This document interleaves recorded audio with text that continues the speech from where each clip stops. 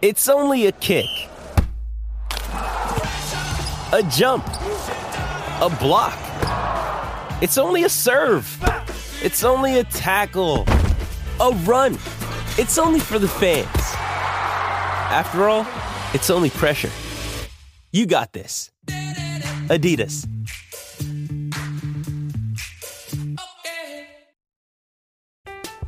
I'm Alex Rodriguez. And I'm Jason Kelly. From Bloomberg, this is The Deal. Each week, you'll hear us in conversation with business icons. This show will explore deal-making across sports, media, and entertainment. That is a harsh lesson in business. Sports is not as simple as bringing a bunch of big names together. I didn't want to do another stomp you out speech. It opened up so many more doors. The show is called The Deal. Listen to The Deal. Listen to The Deal on Spotify. It's time for the hard-hitting analysis you won't find anywhere else. Here's former Super Bowl winning scout Brian Broaddus and Bobby Belt. 10-5 victory! Cowboys win! This is Love of the Star. Welcome back to the Love of the Star podcast. I am Bobby Belt, Dallas Cowboys insider for 105.3 The Fan in Dallas.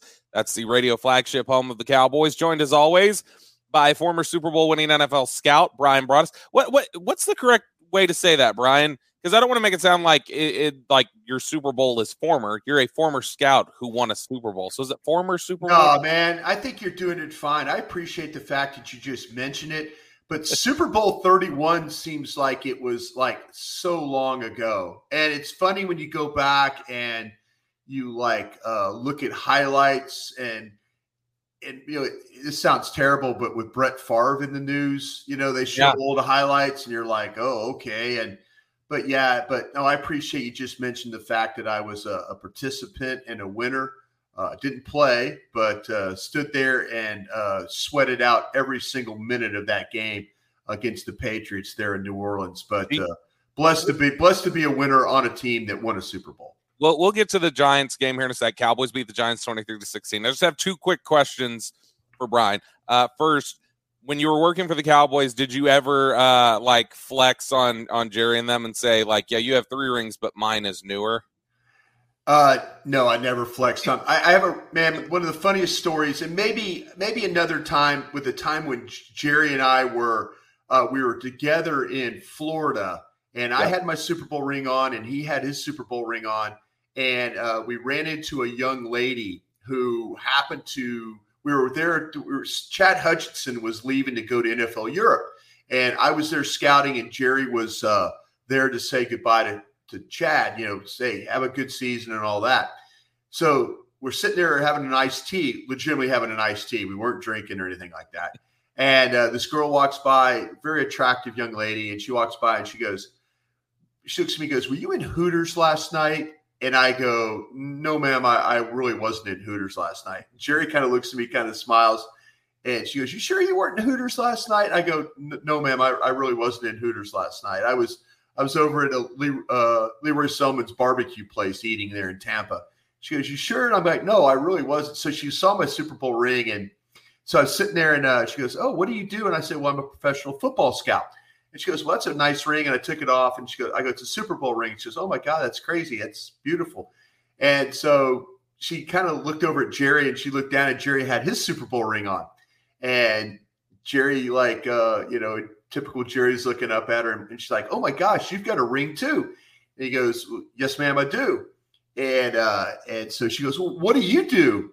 And he goes, ma'am, I own the Dallas Cowboys. So you talk about a flex.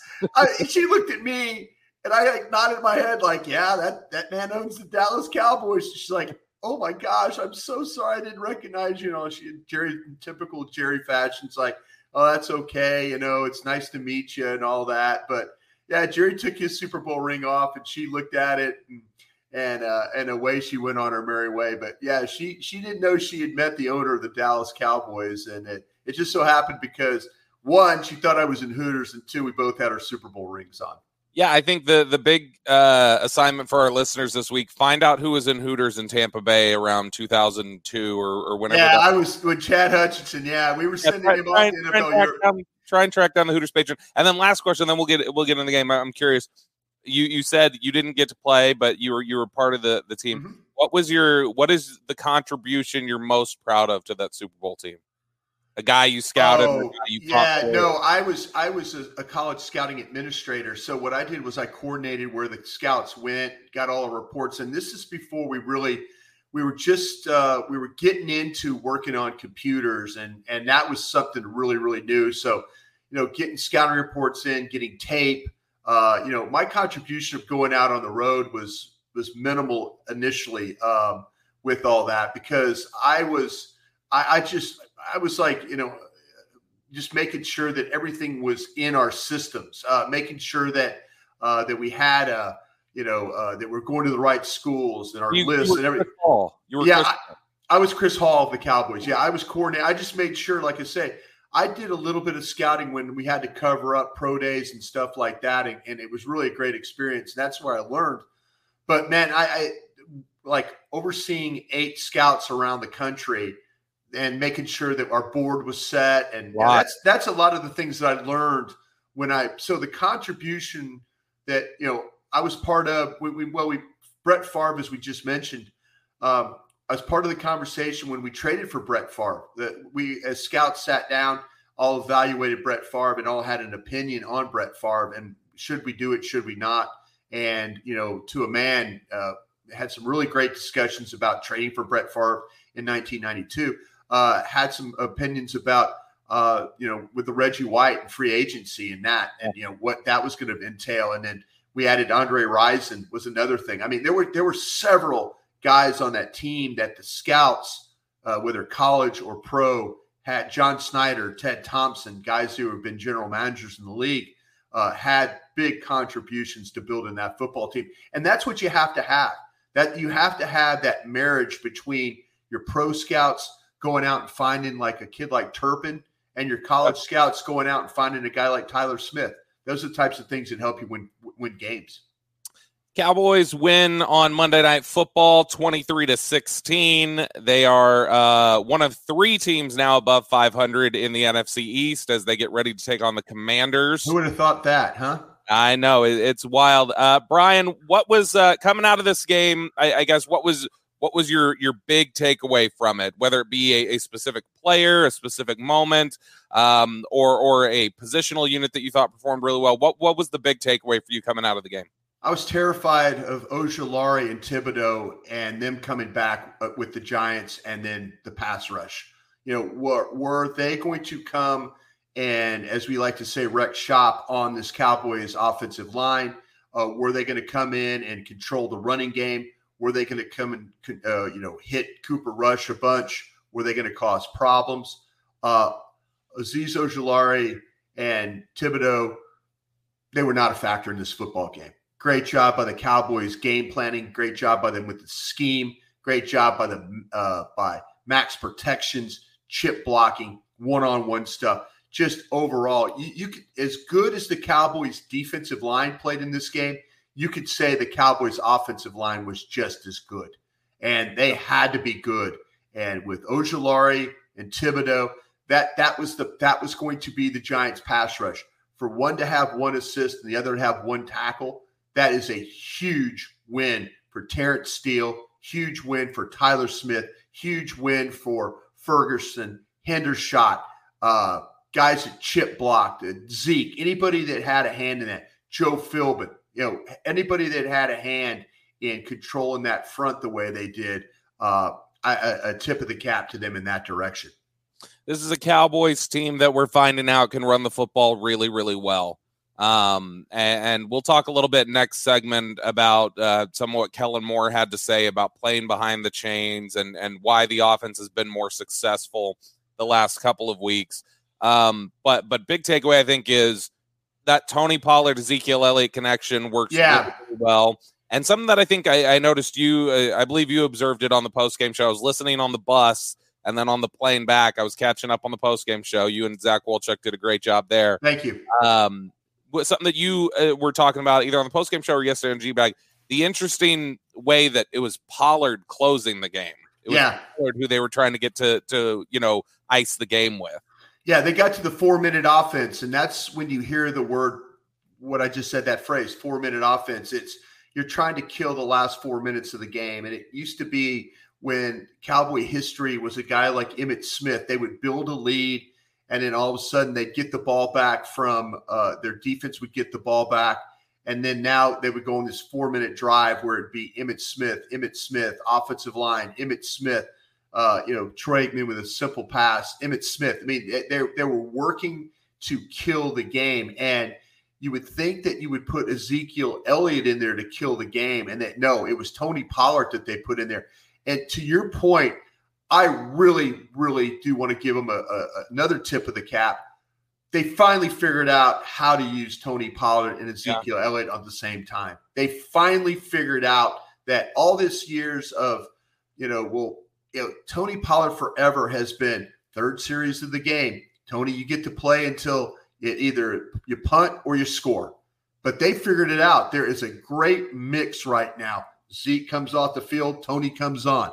Tony's there for 2 plays. Zeke comes back on for 3 plays.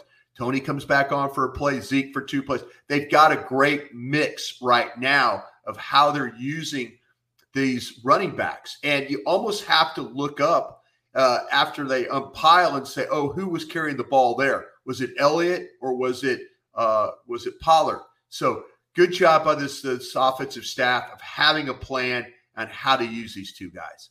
Man, I thought one of the things that really stood out to me, Cooper Rush, I thought played pretty well. Sure did. Receivers didn't do him a ton of favors at times. Jalen Tolbert and CeeDee Lamb both dropped the 2 deepest balls I think we saw thrown all game.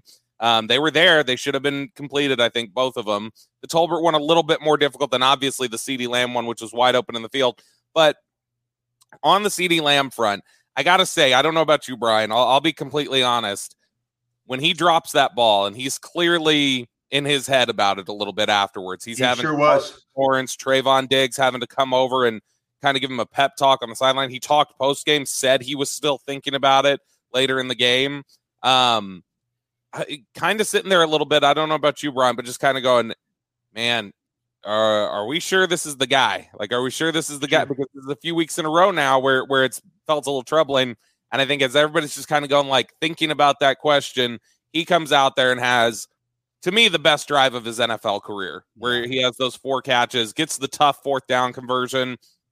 A little bit before that, had an 18-yard catch on the drive, gets that big catch down to the 1, and then it's that one-handed catch as he's falling back on the back shoulder fade, rips his helmet off, is yelling at the Giants crowd, told us afterwards in the locker, said, yeah, they pissed me off. I wanted to let them hear about it a little bit. But, man, I loved, for a team that really wants the alpha energy from their receiver, I think you saw it from CeeDee Lamb on that drive, and that was a big encouragement to me that he was able to bounce back. I think there's some toughness about CeeDee Lamb, and I'm not going to say it's fake toughness, but I think it's a very sensitive guy as well. I think trying to reassure himself. He almost has to talk himself into being that he's a number 1 wide receiver. And this team has a history of number 1 wide receivers not having to do that. Drew Pearson, I watched Drew Pearson growing up, never lacked for confidence. Michael Irvin, I competed against him, never lacked for confidence. Worked with Des Bryant, never lacked with confidence.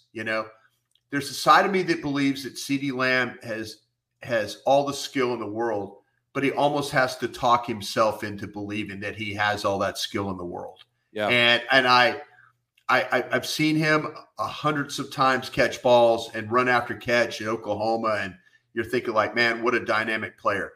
And he gets the league, and I think that sometimes that when things go bad initially for him, it's a problem because it wears on him. He feels pressure more than most. And man, that's tough. And when you're fighting it as a receiver and you're not confident that when the ball's coming your direction, some of these guys that I've been with, they put their hands up, the ball goes right there, and it just secure as can be. Sterling Sharp was a guy like that I was with in Green Bay. You could cover Sterling Sharp with all 11 defensive players, and he was still going to catch that football. That's just the way he played. And that's the confidence. Michael Irvin, same way. You could cover him. He was going to catch that ball. Drew Pearson, I mentioned. Des Bryant, they were going to get that ball. With CD, I think it's a struggle. And when it's not going well, it weighs on him. And then you have to almost get him going. And then he makes a play. That fourth down play was huge. 4th and 4, Mike McCarthy, once again, we're talking about it. Zach Wolchuk and I are watching the game, and I'm thinking, man, the defense is playing great. Punt this ball, and that's not old crusty guy. I'm just kind of seeing the flow of the game. And McCarthy once again lines up. He gets the Giants to burn a timeout. They go to another play. But what does he do? He throws the ball. Cooper Rush throws the ball right to CeeDee Lamb. And CeeDee makes a catch, a contested catch right at the sticks. And it's a first down. And you're going, man, okay, here we go. And that's all he really, really needed. And you know what? But there's a side of me, like I said, Bobby, I know it's a long answer. I'm apologizing. But I think he has to talk himself into believing that he is as good as he is. And I think his mechanism is, I work hard. I prepared for this. It's almost like he's giving himself. Yeah, it's almost like he's looking in the mirror saying, you're good enough to be this. You're good enough to do this. You're good enough to play in this league. You are a number one wide receiver. And when it doesn't happen initially, boy, it's a big, big, big struggle for him to have to get through that. Yeah, and he talked about afterwards that the biggest thing he's learned about being a number one, he told us in the locker, is just like riding the ebbs and flows, recognizing that it's going to go up and it's going to go down, and people are going to target you and try and take you out of the game. Speaking of trying to take guys out of the game, we'll wrap up the recap with this right here. Micah Parsons, not nearly the same impact that we've seen from him at other times, or at least a different impact. He was getting double teamed a lot, and they were playing him more as a traditional linebacker than I think we've seen the first 2 weeks. Running game. We talked about that running game. Had to choke that thing. Yeah. He was big in the running game, played 10 snaps in coverage, which was more than he played the first 2 weeks combined. But also standing at his locker afterwards. I mean, it's 20 minutes after the game. A lot of the guys have showered, prettied themselves up for the flight. Micah Parsons is still sitting there with sweat just pouring down his face after he's dressed and showered. I think he was pretty exhausted. I don't know if you could see it. It looked to me like he was sick. He looked pretty fatigued out there on that football field. Yeah, Micah Parsons on a couple different levels. The illness he was dealing with, the knee, the toe. There's a lot of things going on that he's playing through right now. And it was one of those games but they had to have him. They had to have him because just his presence on the field opens up stuff for Tank. Opens up stuff for Armstrong, opens up stuff for Osa Odighizuwa. It opens up stuff for Barr, Van Der Esch. I mean, it's the amount of attention that's paid to that number 11 on a daily basis in a game is immense. And I really, really like the fact that everybody that I mentioned showed up to help him.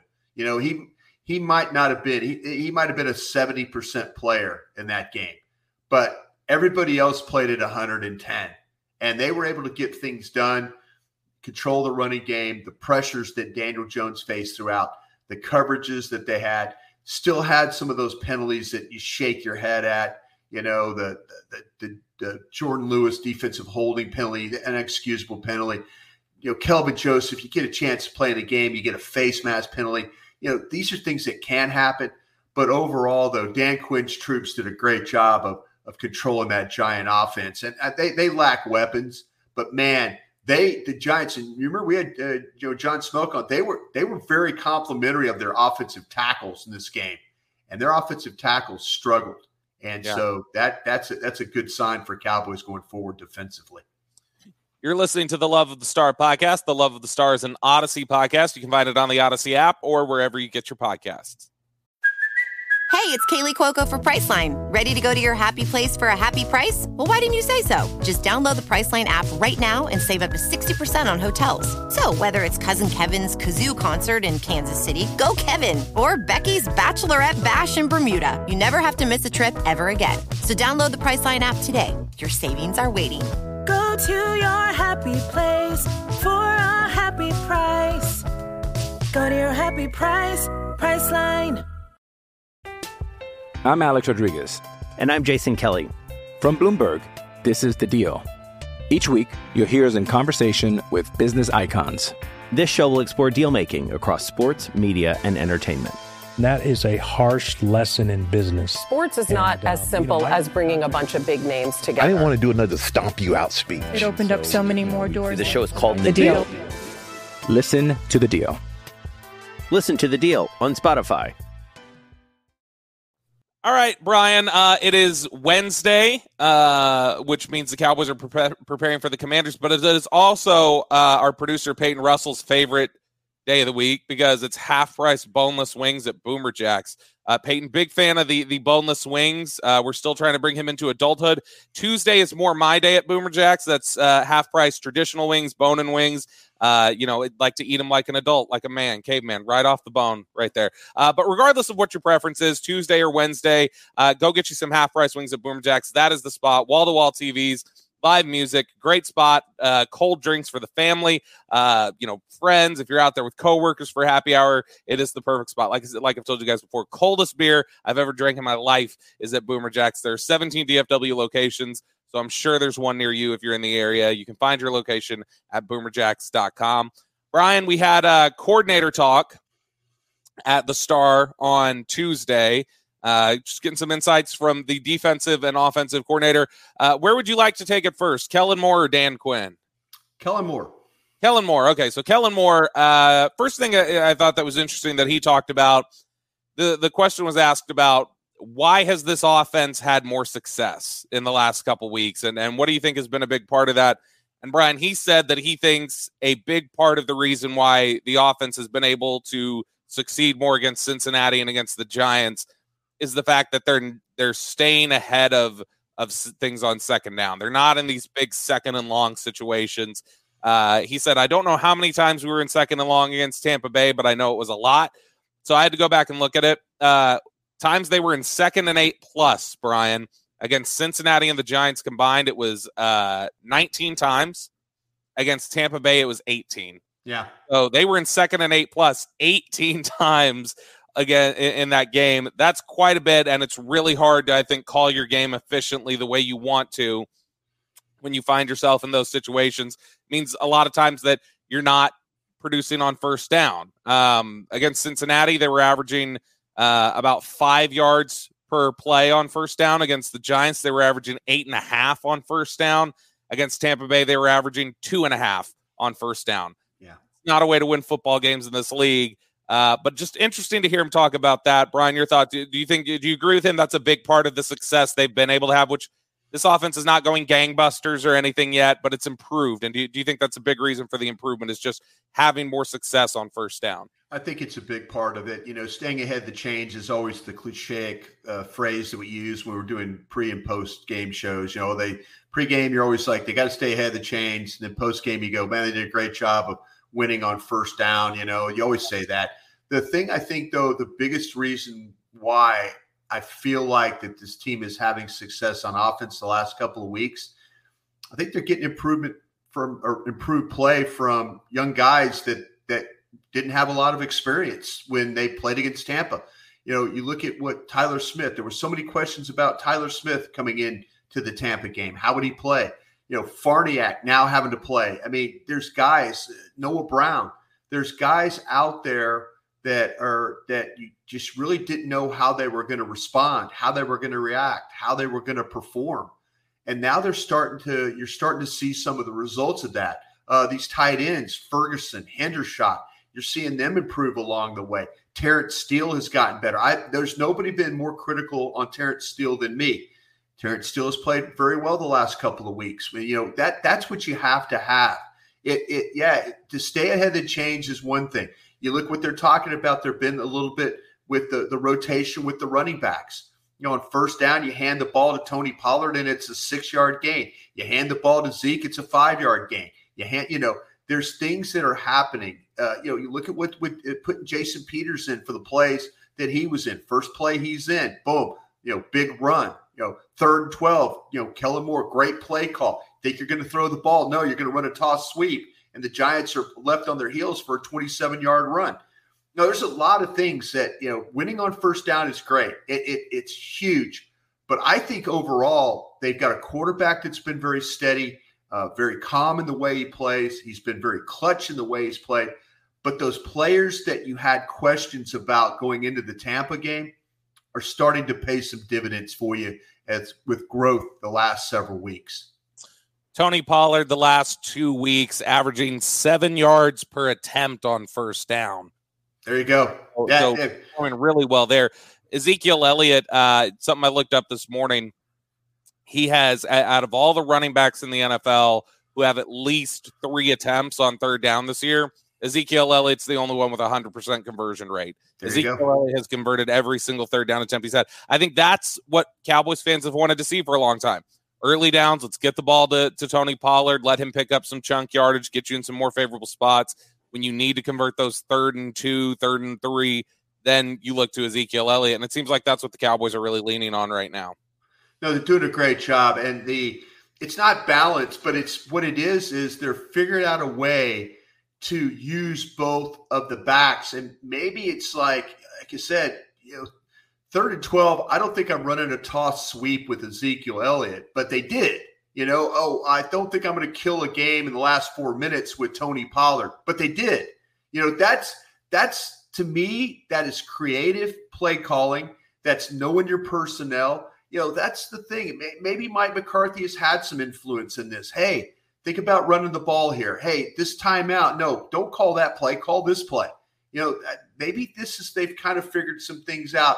And I think, when you get Dak Prescott back, I think that's the carryover. I hope that Dak Prescott benefits from a better Tyler Smith at left tackle than he had at week 1. I hope he gets a better Tony Pollard and Ezekiel Elliott than he had in Tampa in week 1. I hope that Noah Brown plays just as well as he did, in these other games that he did. We'll see the improvement from Tampa. That's what you hope for. That's where the offense. I think the play callers had a good little run. I think some of the players that they thought had question marks are actually showing, again, that dividends. And maybe Dak Prescott will benefit for that when he gets back in the lineup. Before we jump to what Dan Quinn had to say, Kellen Moore, big praise for Jason Peters, not just what he did on the field, but also what he's shown as a leader, somebody that's been a big help to Tyler Smith and his development, acting as sort of a third offensive line coach along with Joe Philbin and Jeff Blasco.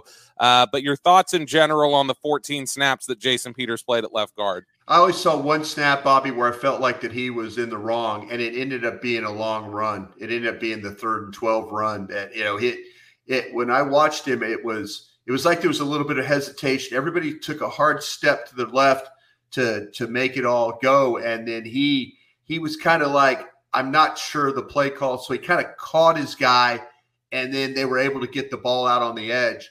But when you talk about pass protection, I was worried a little bit about the lateral slide going inside. But man, it wasn't, he looked better at guard than I ever thought he would. And, the discussions that he's had, I know that Nick Eatman had a talk with him after the game, and Nick, when I was on with Nick with Cowboys Break yesterday, he was saying that Jason was saying, hey, this is my preseason game.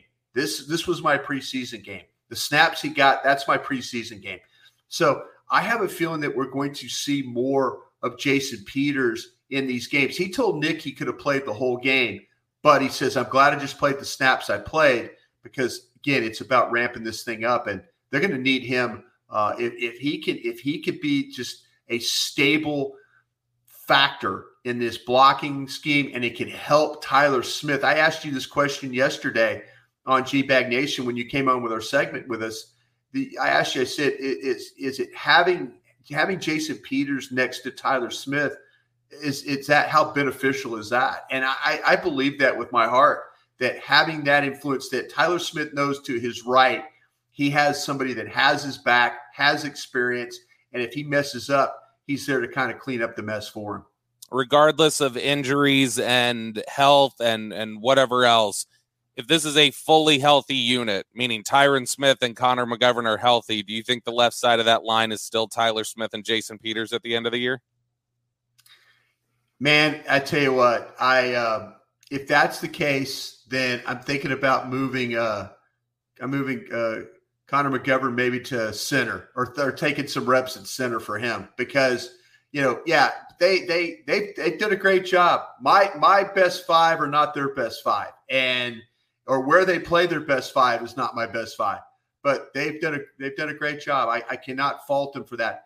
To answer your question, I had somebody tell me the other day that Tyron Smith is really coming along well. That his rehab and all that's coming. I don't know, man. I don't know. I say that. Tough to project. It's tough to project, but I think Tyron Smith is, after the season is done, I think they found their left tackle. Yep. I think they just ride this thing. It's much like we talk about when you ride the Cooper Rush thing.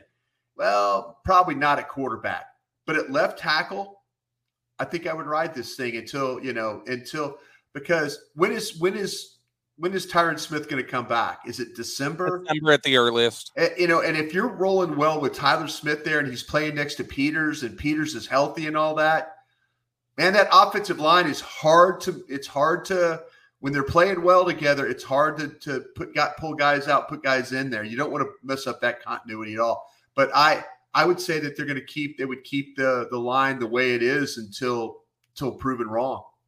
We'll talk about Dan Quinn really quickly here to finish things up. I thought he had an interesting discussion yesterday about they gave up a lot of yards to Daniel Jones on the ground. Yeah. He mentioned that was something that he had some concern about. He knew that Daniel Jones is a good athlete, that they like getting him some opportunities to run the ball, but also he was able to break the pocket and run. That was something they struggled with Joe Burrow.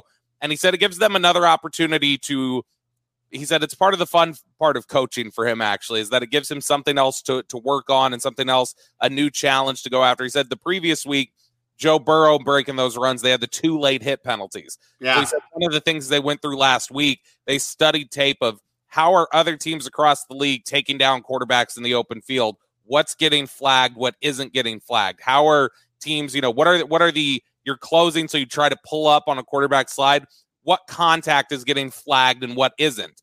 And so he said they really worked on that, and he was proud that they responded well to that and got a good idea of what the standard is for bringing down a quarterback in the open field.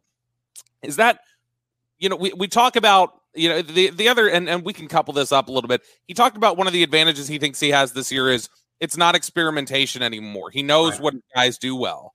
That last year when they had success, a lot of times it was just trial and error, and now he feels like he's got a good grasp on what do my guys do well. So between that and also studying little things like what kind of hits get you flagged, let's study this in the tape room this week. When fans have asked for a Sean McVay or a Kyle Shanahan, and man, why can't we have that guy here? That's the offensive side of the ball, clearly, but on the defensive side of the ball, it feels like they have that guy in Dan Quinn. They do. And you know what? And speaking of running quarterback, in a few weeks, they're going to have to deal with Jalen Hurts. Yep. With Philadelphia. So if the quicker you can clean that up, the better off I think you'll be in the long run. But yeah, I have complete confidence in Dan Quinn. I really do appreciate guys like Tom Dimitroff, who was my buddy Tommy D, who was a general manager in Atlanta, and he says, "Listen, you're going to love the coaches the Aiden Durdees and Joe Witts and Dan Quinn." He goes, "You're going to love those guys." He goes, "We are a half away of a Super Bowl from all still being here working in Atlanta. If they win that Super Bowl, Dan Quinn probably doesn't lose his job." Yeah. But Tommy D told me, Thomas Dimitroff told me, he goes, "You are going to love the way these guys teach. You're going to love the way they prepare, and you're going to love the way that they go about their jobs." And he has not been wrong one bit about Dan Quinn and what him and his staff bring to this defense. One of the things I like that Dan Quinn said on Tuesday, talking about, DeMarcus Lawrence's mindset, he said, look, I know D-Law can be kind of the forgotten man. He's like, I assure you he's not forgotten here in this room. He's not forgotten in the opposing coaching staff rooms across the league. But one of the lines I like that he had yesterday was he said, toughness is a talent too. That we talk about certain talents that guys have, and he's like, toughness is one. And we probably don't talk enough about that as being a trait or a talent that somebody has. But D-Law has that in spades, and he's a guy who's got edge, competitiveness, toughness. And it sounds like to me, we'll be completely honest here, DeMarcus Lawrence, I think, didn't succeed as a leader when they asked him to step up as a leader a few years ago. And I think if you got him in an honest moment, he'd probably tell you the same, that, look, I didn't, lead the way I should have. And I think he learned from it. And it sounds like from Dan Quinn, he's bounced back and is a real leader that helps teach guys, hey, this is how we work. This is good work. This is bad work. This is what we do here. And I think that that's encouraging, especially after you see a 3-sack game from DeMarcus Lawrence. Yeah, it was a big game for him. And man, he broke down Evan Neal. And Evan Neal is a good young tackle and deserved to be picked where he was picked by the Giants. And in the future, he'll be something you have to deal with over there. But yeah, that's the thing. I think that the fact that Tank, now with Micah here, and Micah is like the focal point of this defense. Micah is the guy that everybody talks about, and that used to be Tank. And I think that Tank, he's okay with that. I think he's okay with playing in the shadows and working how he is. I mean, I say play in the shadows, but you talk about the leadership stuff. I think he's always kind of been a leader, but I think that there was a lot put on him, but there was a lot put on him because of his contract too. And so, now that Mike is here, there's so much focus on him that Tank can go about his job and do it without having that spotlight completely on him. I'll say this. The reason why I thought Dorrance Armstrong was going to have a really good year is because of the defensive line coach. With their D and then with also Dan teaching over there, these guys have gotten better up front. Now, I'll say this. I don't, need to get Neville Gallimore going a little bit better. I mean, there's some things that, there's a couple that need to get done a little bit better. Sam Williams, I mean, he had the penalty, but man, Sam Williams bust his ass to get the balls, to try to do things. That's because of these coaches, and that's because of, the guys inside. I think Tank, getting back to him, I think he's embraced the coaching here late in his career, and it's realized that it's helped him achieve some of the things that we saw the other day. You're listening to the Love of the Star podcast. The Love of the Star is an Odyssey podcast. You can find it on the Odyssey app or wherever you get your podcasts. Another day is here, and you're ready for it. What to wear? Check. Breakfast, lunch, and dinner? Check. Planning for what's next and how to save for it? That's where Bank of America can help. For your financial to-dos, Bank of America has experts ready to help get you closer to your goals. Get started at one of our local financial centers or 24/7 in our mobile banking app. Find a location near you at bankofamerica.com/talktous. What would you like the power to do? Mobile banking requires downloading the app and is only available for select devices. Message and data rates may apply. Bank of America N.A., member FDIC. Mother's Day is around the corner. Find the perfect gift for the mom in your life with a stunning piece of jewelry from Blue Nile. From timeless pearls to dazzling gemstones, Blue Nile has something she'll adore. Need it fast? Most items can ship overnight. Plus, enjoy guaranteed free shipping and returns. Don't miss our special Mother's Day deals. Save big on the season's most beautiful trends. For a limited time, get up to 50% off by going to BlueNile.com. That's BlueNile.com. All right, Brian, it is now time for our favorite part of the show, and that's to thank Boomer Jacks for sponsoring Love of the Star. Boomer Jacks, of course, it is the best spot for cheap eats and drinks. You can take in any game you need there. Wall-to-wall TVs, live music, awesome atmosphere, and on Tuesday and Wednesday specifically, half-price wings. And so if you're a big wing guy or gal, you need to go hit up Boomer Jacks on Tuesday and Wednesday, I'd say. Tuesday with the bone in, Wednesday with the boneless. Brian, you a bone in or a bone out guy? Bone in guy for sure. But I also want to say something too, Bobby. If you're one of those guys or gals that's coming in for the game against Commanders this weekend, hit Bobby and I on Twitter. Yes. Let us know that. We love when you're in Boomer Jacks. They've got all your college games. They've got great food. Go in there, hang out. They'll be good on your pocketbook as you're because you're going to need all that money at AT&T Stadium the next day. So yeah, just hang out at Boomer Jacks. Let you know you're there, and we'll give you a shout out as well. Absolutely. So Boomer Jacks, the spot for you. Go check them out this weekend for the college football games.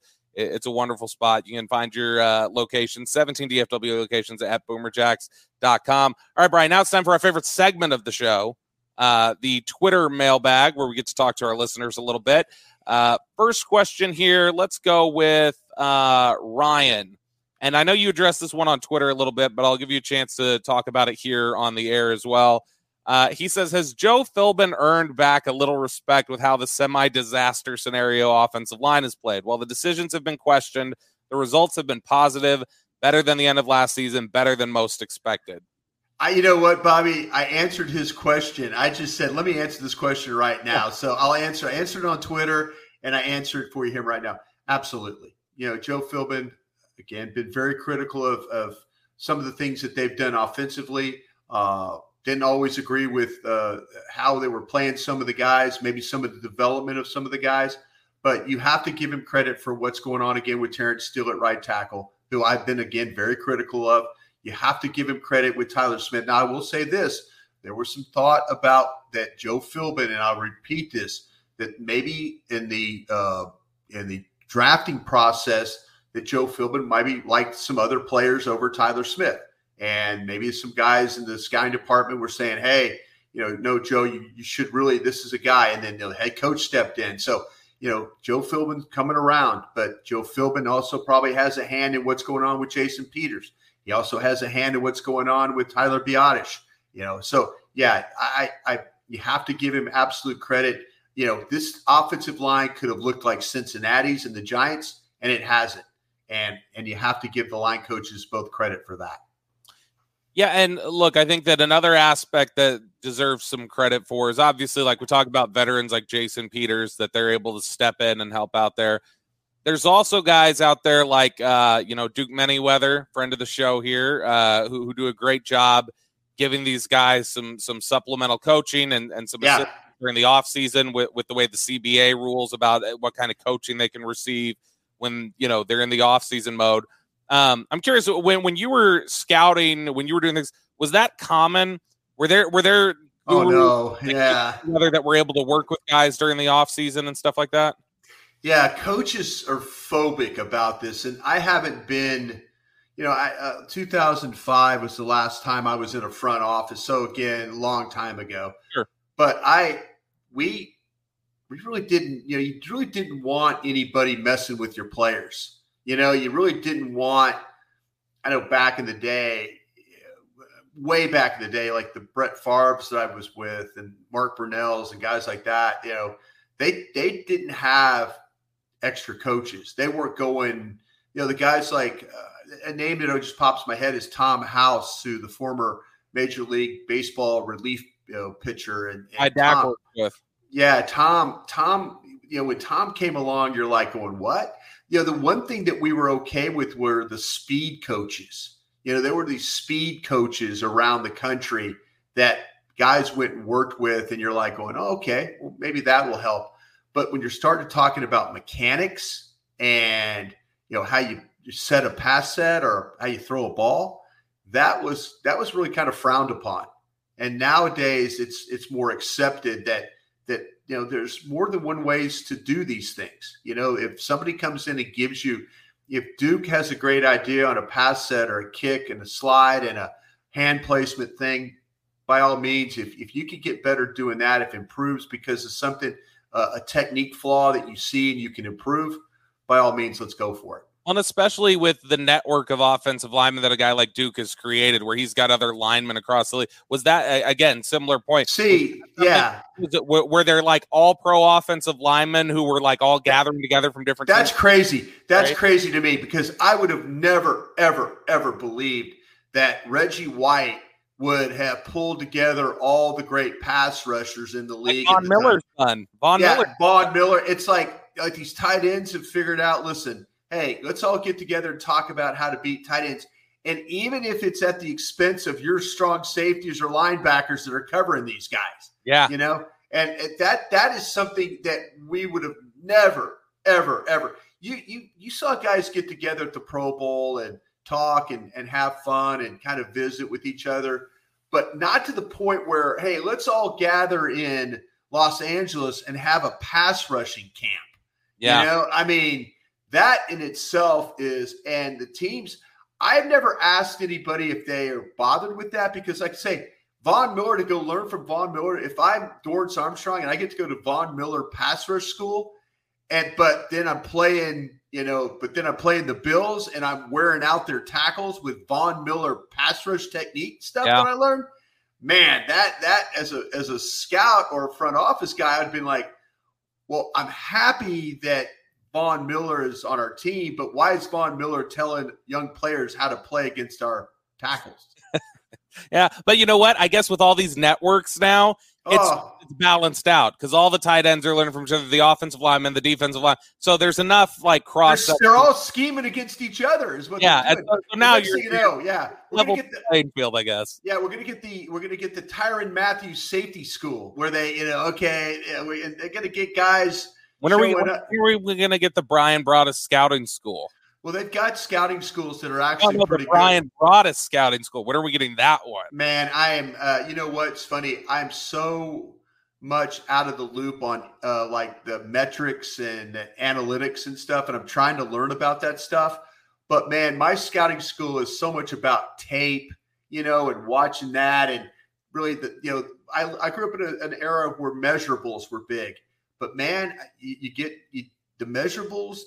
I never in my lifetime dreamed that a 5'9" quarterback would get drafted first overall when you see a guy like Kyler Murray.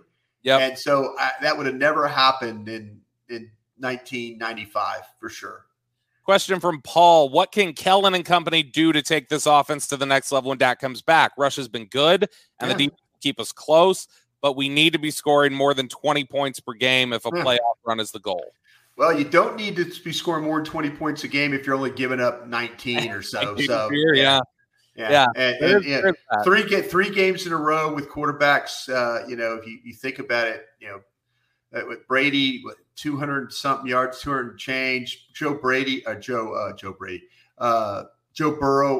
under 200 yards passing. This Daniel Jones under 200 yards passing. You have to score more. Absolutely. You're going to get in some games where it's a shootout.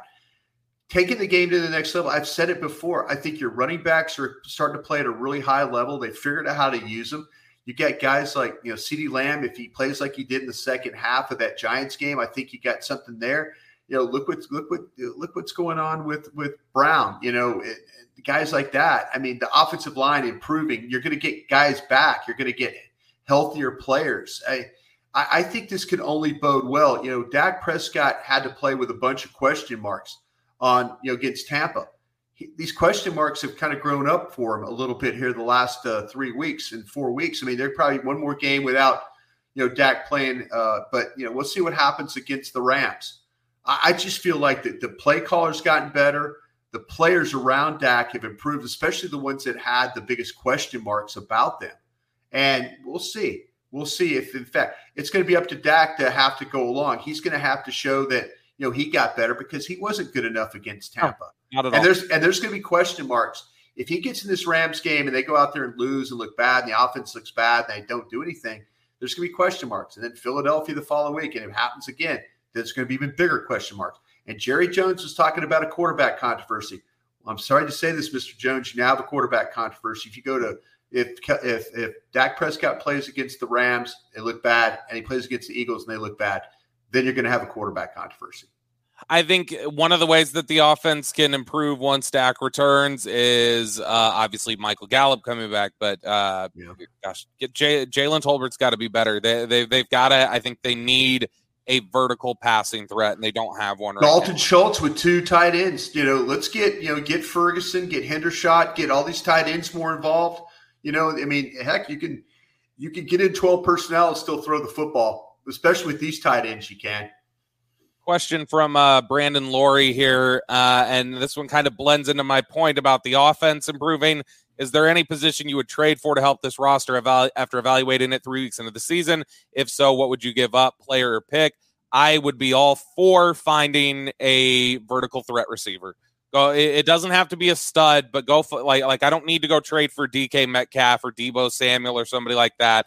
But I do need to trade for somebody that I can trust on to stretch the field, somebody I can take a shot with occasionally. It can be I'm trying to think of a good example. Like, go get me a Ted Ginn. Just get me somebody who can go like vertical down the field. Deshaun Jackson kind of player.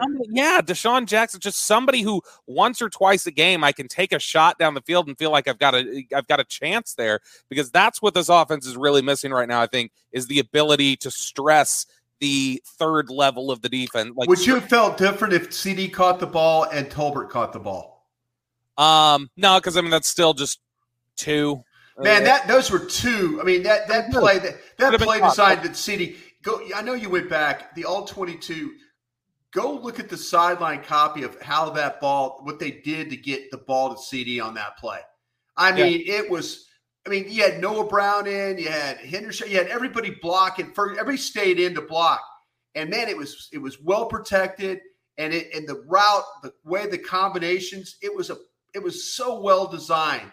The only thing that was bad about that route was the finish. That's the only thing. And they're capable of throwing the ball like that. They're capable. But, man, you've got to finish. I mean, I understand what you're talking about taking the deep shot. They took two deep shots that should have been caught. Yeah. You know, that was two big plays that should have been made in that game. So, to me, I don't think they lack it. I think they just need to finish what they have. That's that's a great question, by the way, because I was trying to think what the defensive tackles, I'm kind of just wishing. I mean, I think he's been good, I think. I think he has. I just don't know if everybody else has been good. I mean, Bohanna had a play the other day, and maybe your one technique is not supposed to be Booger McFarland or somebody like that making all those plays, or Vita Vea or something like that. You have been listening to the Love the Star podcast. We will be coming at you with another episode tomorrow, 2 days in a row, Love the Star. We'll be previewing the Commanders a little bit more. I know Brian and I are going to get us as polished up on the Commanders as possible. Until then, we will talk to you guys tomorrow.